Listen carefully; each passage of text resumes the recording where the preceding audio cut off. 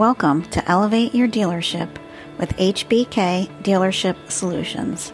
In each podcast, we will discuss techniques and tools you can employ to take your dealership to the next level. Your dealership is a complex and specialized business. Sales, service, parts, and often rentals. In many ways, operating a dealership is like operating several businesses at once, each with its own challenges and potential. Your CPA firm should offer the experience and expertise specific to your industry required to properly serve you and your dealership. There is simply too much at stake, and the dealership business is far too complicated to rely on a generalist. In this week's podcast, we will discuss business development centers. Do you still need one? And how can you improve yours?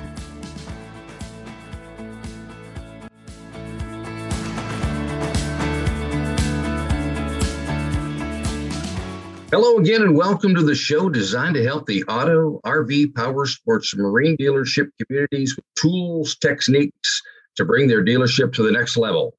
I'm your host, Tim Parsons. Today, we're going to be talking about something a little different. We're going to talk about the BDC department.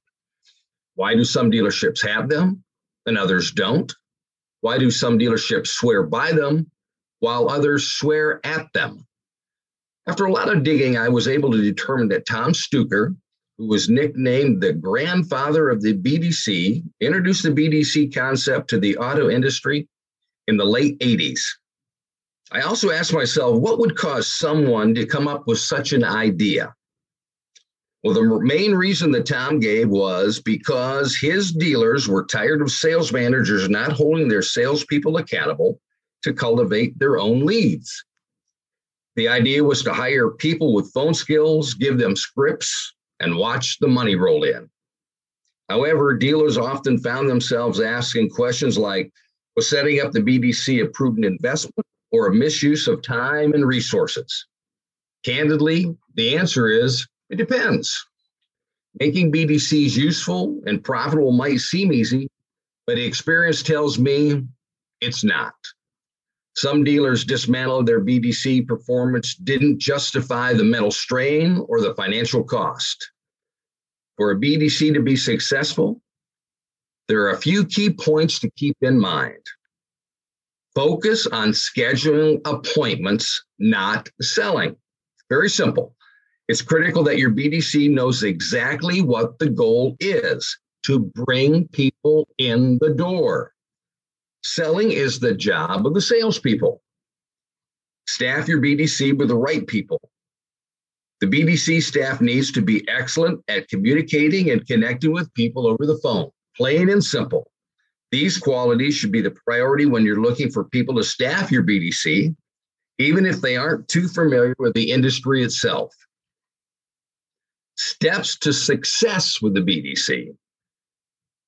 Number one, senior management must be totally committed to the initiative.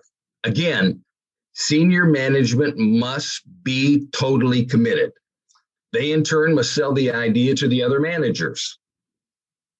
It's critical that the other managers buy in. If they're not on the bandwagon, trust me, folks, this will not work. I've seen it happen far too often. Then the idea is to let those managers sell the idea to the entire dealership staff. Establish a clear purpose for starting a BDC. Do you want to increase your grosses, increase service department appointments, or sales appointments? Knowing your objective will help you measure success. Include your BDC manager in the weekly manager meetings and require weekly progress reports. Very simple. Next, train, and train again. Listen to recordings on the phone of the phone calls that your staff are listening to as well. Let them know that you're listening. Use these recordings as a teaching tool.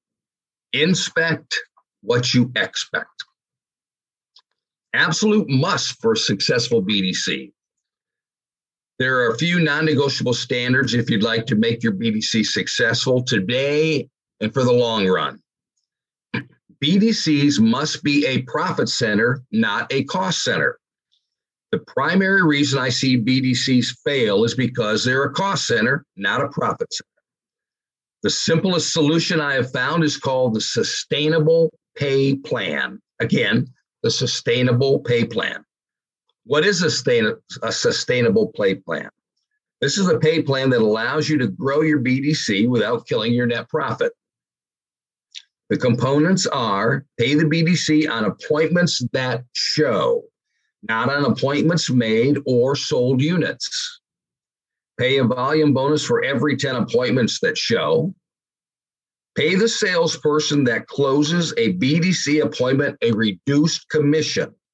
Generally, this is half a commission. I'm going to repeat that because this is typically the stumbling block in a sustainable pay plan. Pay the salesperson that closes a BDC appointment a reduced commission. This point is hard for sales managers or salespeople to swallow. Their argument is, my sales rep closed the deal, they did all the work, so they deserve all the commission. No, they did not close the deal, and no, they do not deserve the full commission. BDC must be managed like a call center. Many dealers I know created their BDC by staffing them with salespeople and paying them like salespeople. Their argument was simple. They needed knowledgeable people to answer customer questions. Wrong answer, folks. As we stated earlier, the job of the BDC is to set appointments, period.